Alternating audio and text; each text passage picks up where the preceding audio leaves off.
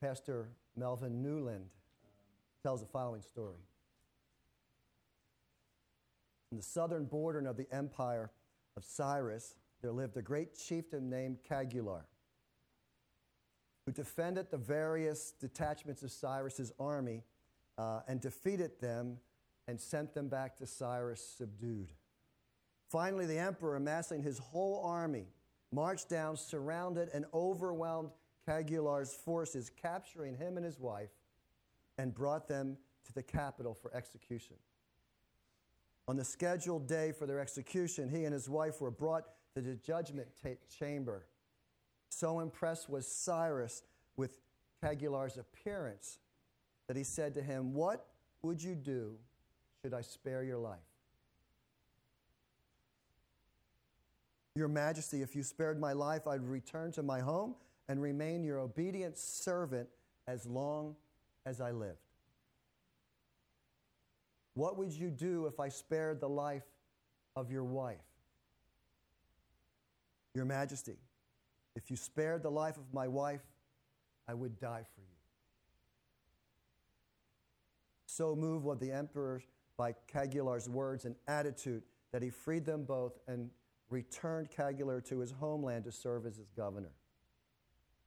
Upon arriving home, Cagular, like a typical man, reminisced about the trip with his wife. "Did you notice the marble at the entrance of the palace? Did you see the tapestry on the walls as they went down the corridor to the throne room? And did you see the throne room on which the emperor sat? It must have been carved from a solid piece of gold." And his wife replied, "I really don't remember any of that." "Well," said Cagular in amazement, "what do you remember?" The wife looked at him and said, "I remember only the face of the man who said he would die for me." Today I want to talk about the man who would die for us, Jesus.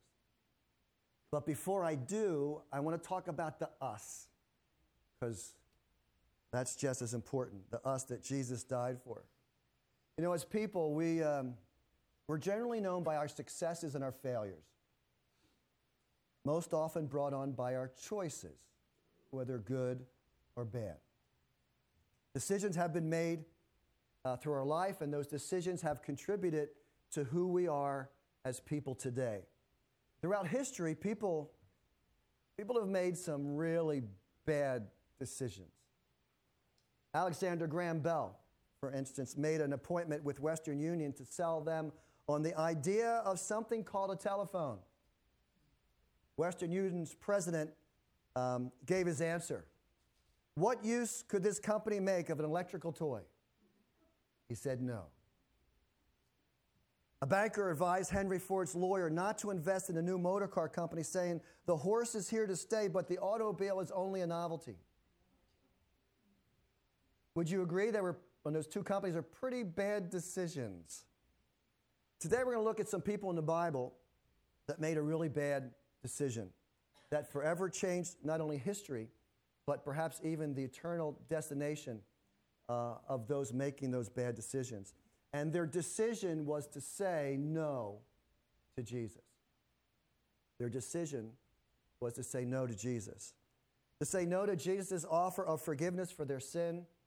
To say no to Jesus' offer to become children of God. Our text this morning will find that there is more than one way to say no to Jesus. You can be polite. You can be well-meaning. Or you can do it in-your-face kind of no, as you see on the front of your bulletin. But listen, both have the same end result. Separation from God here on earth and there in heaven. Folks, be assured there is a great danger in saying no to Jesus no matter how you say it. So open your Bibles to Luke 23. We're back January 5th, first Sunday in 2020. We're back into Luke for a short period, the rest of this chapter, and then chapter 24.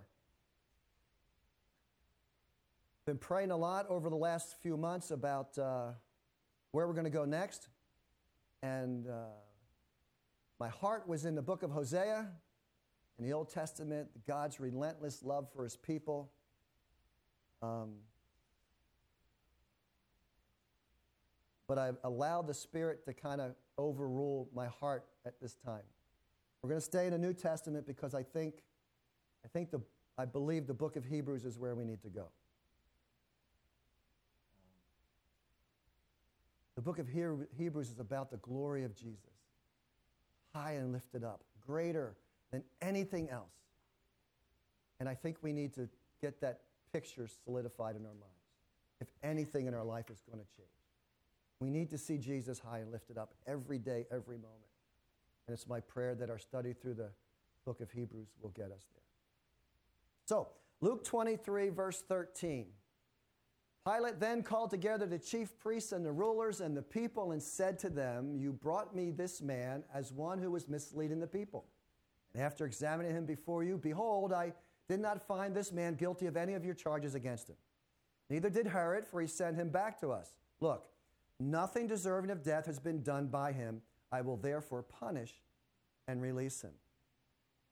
So our text this morning closes out the day of trials that Jesus had prior to his execution on the cross. What we should have heard was case closed.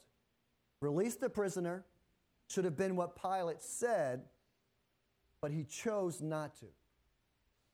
It's absolutely clear that Pilate found that Jesus was not guilty of any crime. And to make that even more clear to everyone, not just the religious leaders, note that Pilate invited the chief priests and the rulers, and who else did he invite to this meeting, to this hearing? The people. This is really important. You see, Pilate knew that the religious leaders were jealous of Jesus and wanted him dead.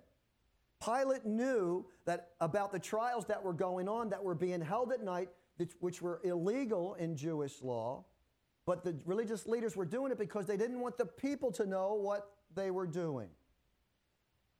He knew that. Pilate also knew the kind of reception that Jesus got when he came into Jerusalem that first Palm Sunday morning. Pilate knew all that because it was his job to know all of that as governor of the region. So Pilate believed if the people were there, they might take Jesus' side. But he'll soon find out that he was wrong.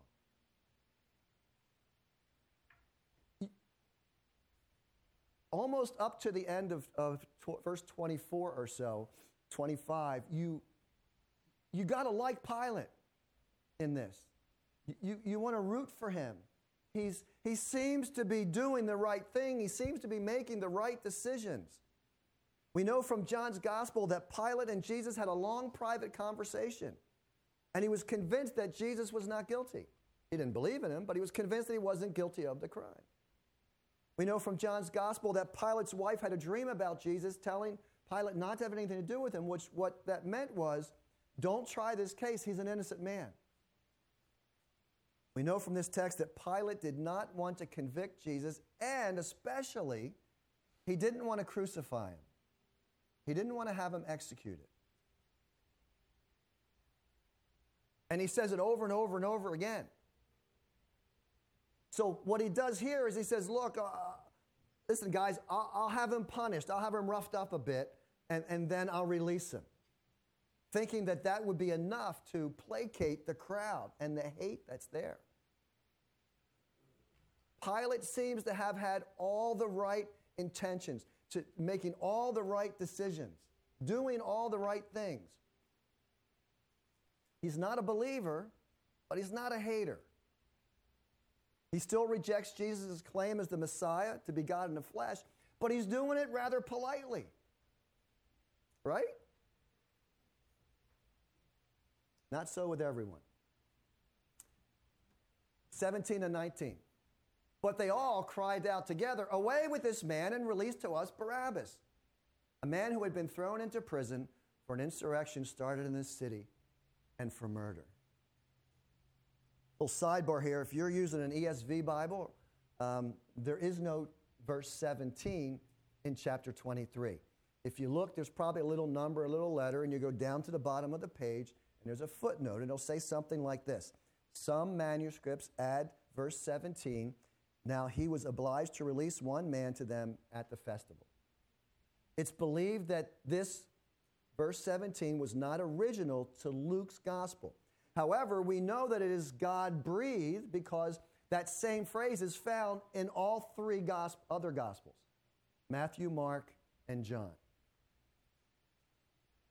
Perhaps some scribe wanted to show some continuity between all the gospels and show how important this was, just added it later to some not so old manuscripts. But it isn't found in all the other three older manuscripts. So it's good to go here. So anyway, I mean, I thought that. I was doing the outline, and I'm trying to find verse 17 in ESV, and it wasn't there. And I go, why? So it seems that promising to beat Jesus up, to rough him up a bit, didn't work. So once again, Pilate attempts to give the people the chance to do the right thing, to make the right decision, and choose Jesus to be released rather than Barabbas. Now, there's an old movie, perhaps most of you don't remember, but you remember the old movie Barabbas with Anthony Quinn? Yeah, you probably do. Jack Palance was in it. Ernest Borgnine. Yeah, all of us who are over 50 probably remember it. I think it came out probably in the late 50s, early 60s, maybe. And it's a wonderful story about how Barabbas was pardoned and he was let go because Jesus took his place, and his girlfriend was a believer and was trying to teach him about Jesus and all these things, but he wouldn't have anything of it. And then he ended up, Nero was burning Rome, and Barabbas was in the catacombs, and he comes up and he thinks, that this is what the Christians were doing because Nero blamed him, so he started doing it. But by the end of the movie, he places his faith in Jesus.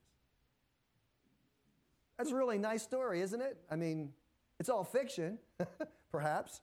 You see, we don't know. The only thing that we know about Barabbas is what we read in our text. And it doesn't say anything about what happened after that moment. I hope he did. After hearing what Jesus had done and after he risen from the dead, I hope that Barabbas had seen the great grace that was offered him. So we don't know much about Barabbas, but what we do know is he was a pretty bad guy. He was found guilty of insurrection, that's starting riots in the streets. He was found guilty of murder, and in John's gospel we found that he was a thief, a robber as well, and found guilty of that. But while we don't know much about him, Barabbas is an important part of the gospel story, particularly here in Luke. So let's look at some of the parallels to each one of us today that we get from Barabbas and this whole situation with Jesus and Pilate. And I think we'll see a little bit more about the one who died for us. First thing, Barabbas deserved to die. Barabbas deserved to die. He was guilty of all the charges against him. In Romans 3:23, we read, all have sinned and fall short of the glory of God. And Romans 6:23 says, the wages of sin is death. Our sin against God may not be as grievous as Barabbas' sin was, but it's sin nonetheless. And all sin, any sin, deserves God's judgment and eternal death. We all deserve to die. We sin, we die. We sin, we die.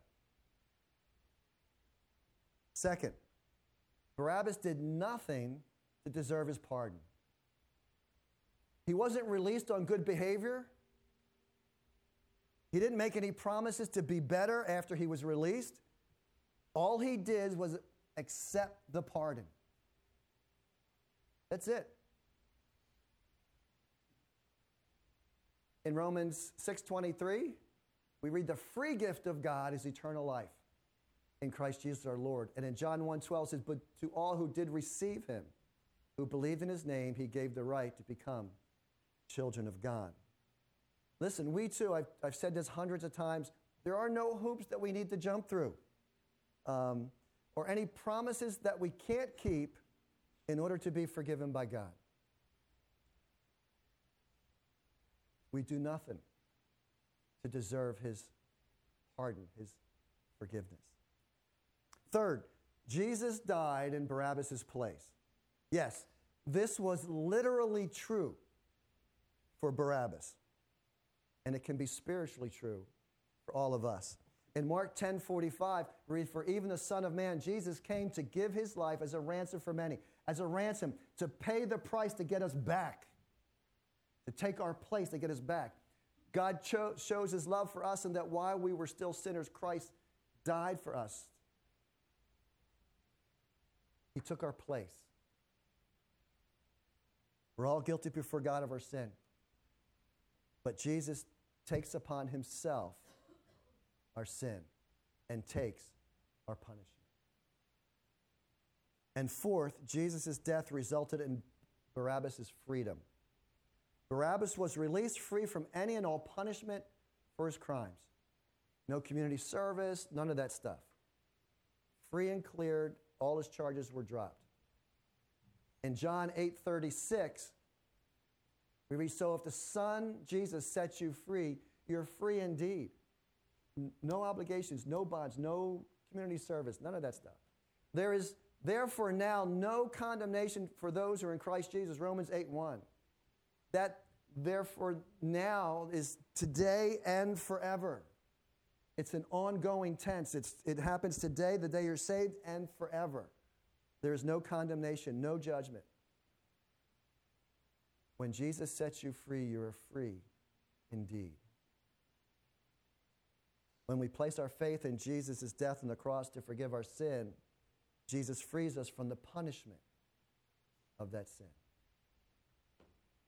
We may not know a lot about Barabbas, but his entrance into Scripture here reveals much about us and our relationship with God through faith in Jesus. I hope you see the connections. Well, let's take a look at the end. Pilate addressed them once more. He's really trying hard. He really is. He wants to get Jesus off here.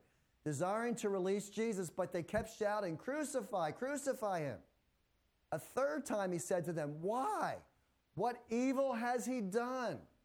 I have found in him no guilt deserving death. Therefore, I'll punish and release him." He says it again. I'll rough him up a little and release him. But they were urgent.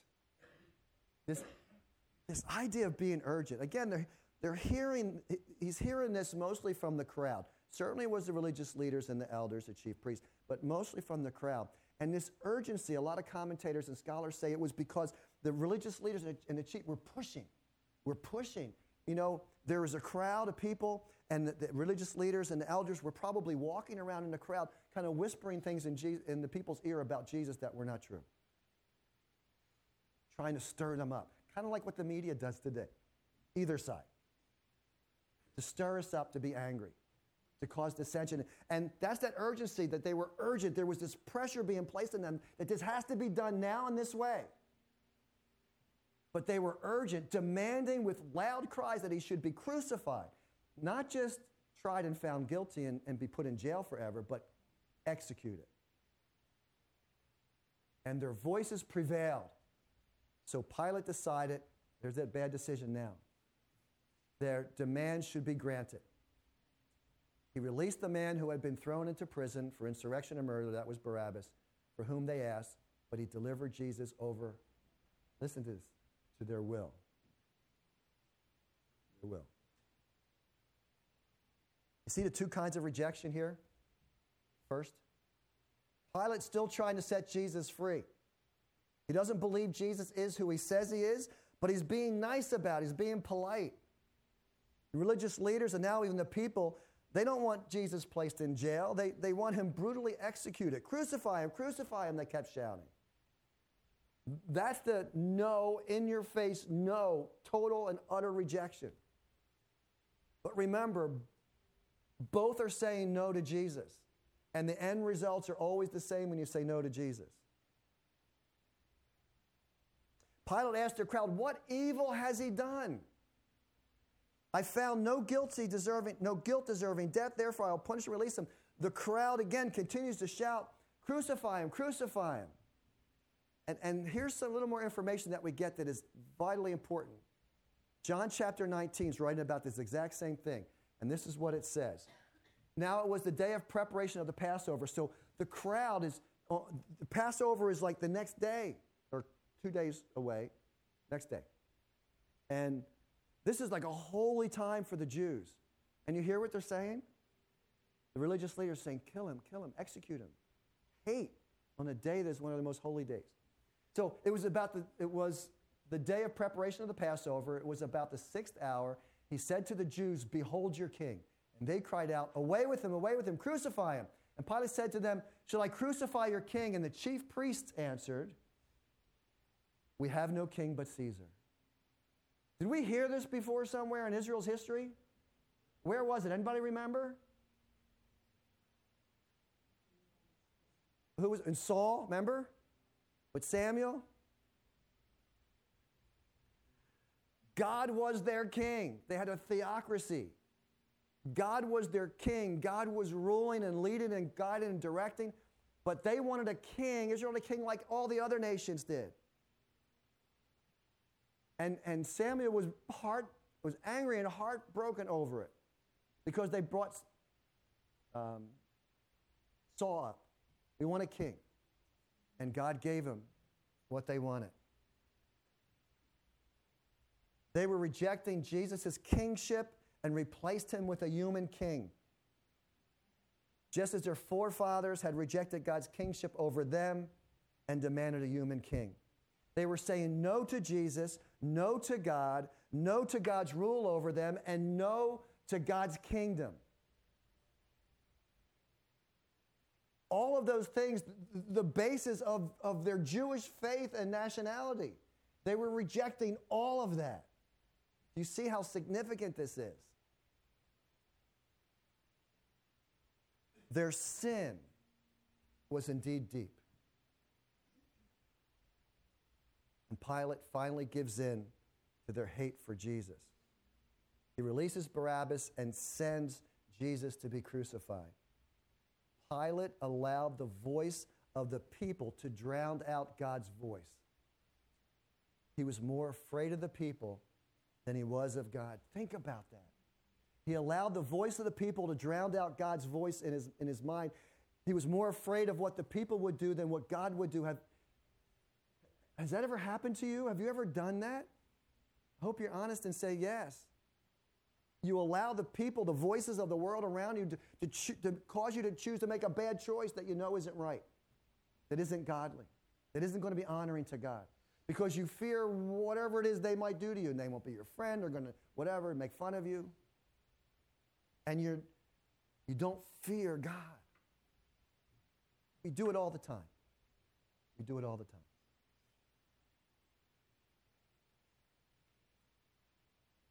That one single bad decision forever changed Pilate's life. We're told from history that Pilate was called back to Rome and was disgraced and dismissed from his position, and that later, a few years later, scholars tell us that he killed himself. He took his own life. Doesn't get any better for the Jews, and I'll talk about that in a second. Pilate almost did the right thing, didn't he?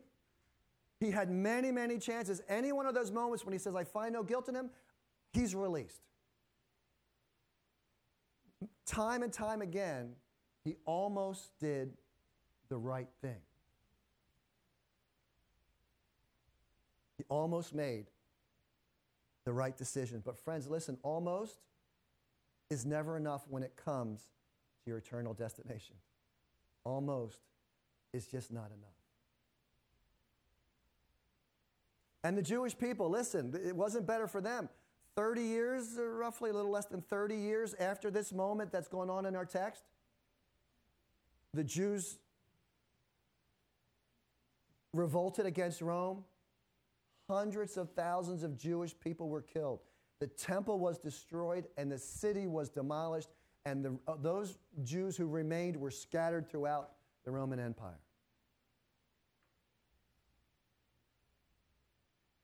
Listen closely. Whether you politely reject Jesus or you raise an angry fist rejecting Jesus, saying no to Jesus always results in judgment always results in condemnation, always results in hell. That's always. Always. A poet once wrote, "Of all the words of tongue or pen, the saddest are these, it might have been." And if that's true, then the most tragic word, perhaps in the English language, is almost. Almost speaks of opportunities never accomplished or fulfilled. It speaks of missed chances. Don't be like Pilate, who was almost a Christian by politely rejecting Jesus.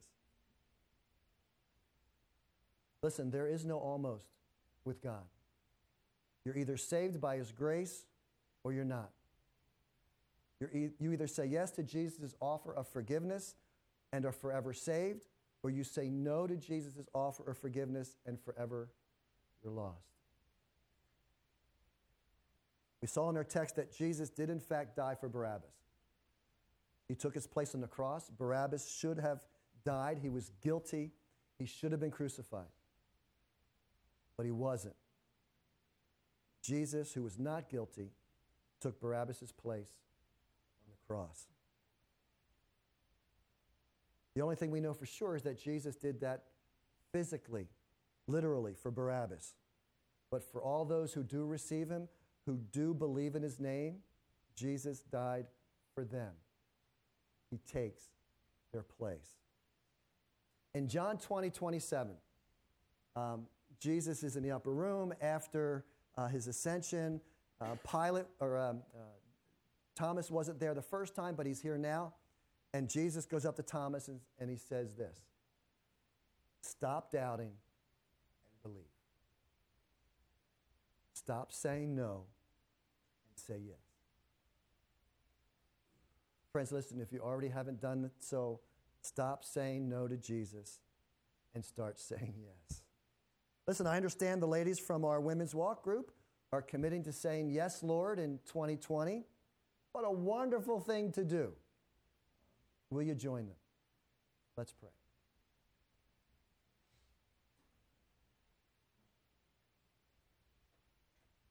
Lord, I know one of the reasons we don't say yes to your offer of forgiveness is because we're afraid about what's going to happen next. Do I have to give up? What do I got to stop doing? What do I got to start doing?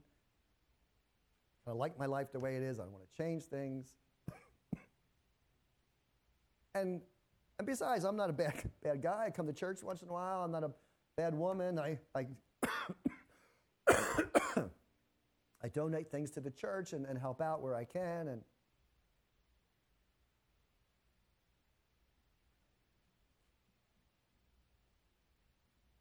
just politely say no to Jesus. I doubt there's anyone here this morning who is raising a fist or a hand and saying, "No way, no to Jesus, or you wouldn't be here."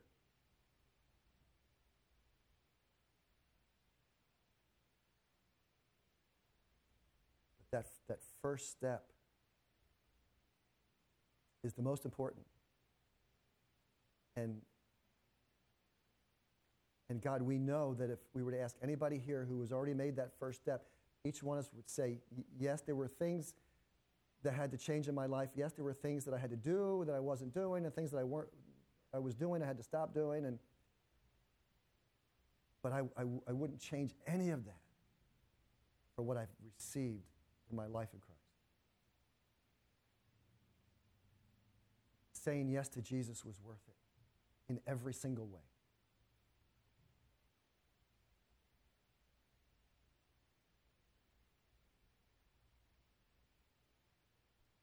Pray that if there's anyone here this morning who has not said yes to your offer of forgiveness, that they,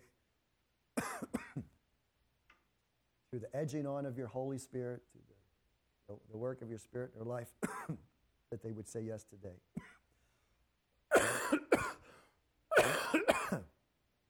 And I pray for those who already have said yes. Glorious day when we said yes to Jesus into our lives, that those times of doubt, those times of struggle, that we would continue to say yes. Yes, Lord. Yes, Lord. Yes, yes. Give us strength to say yes.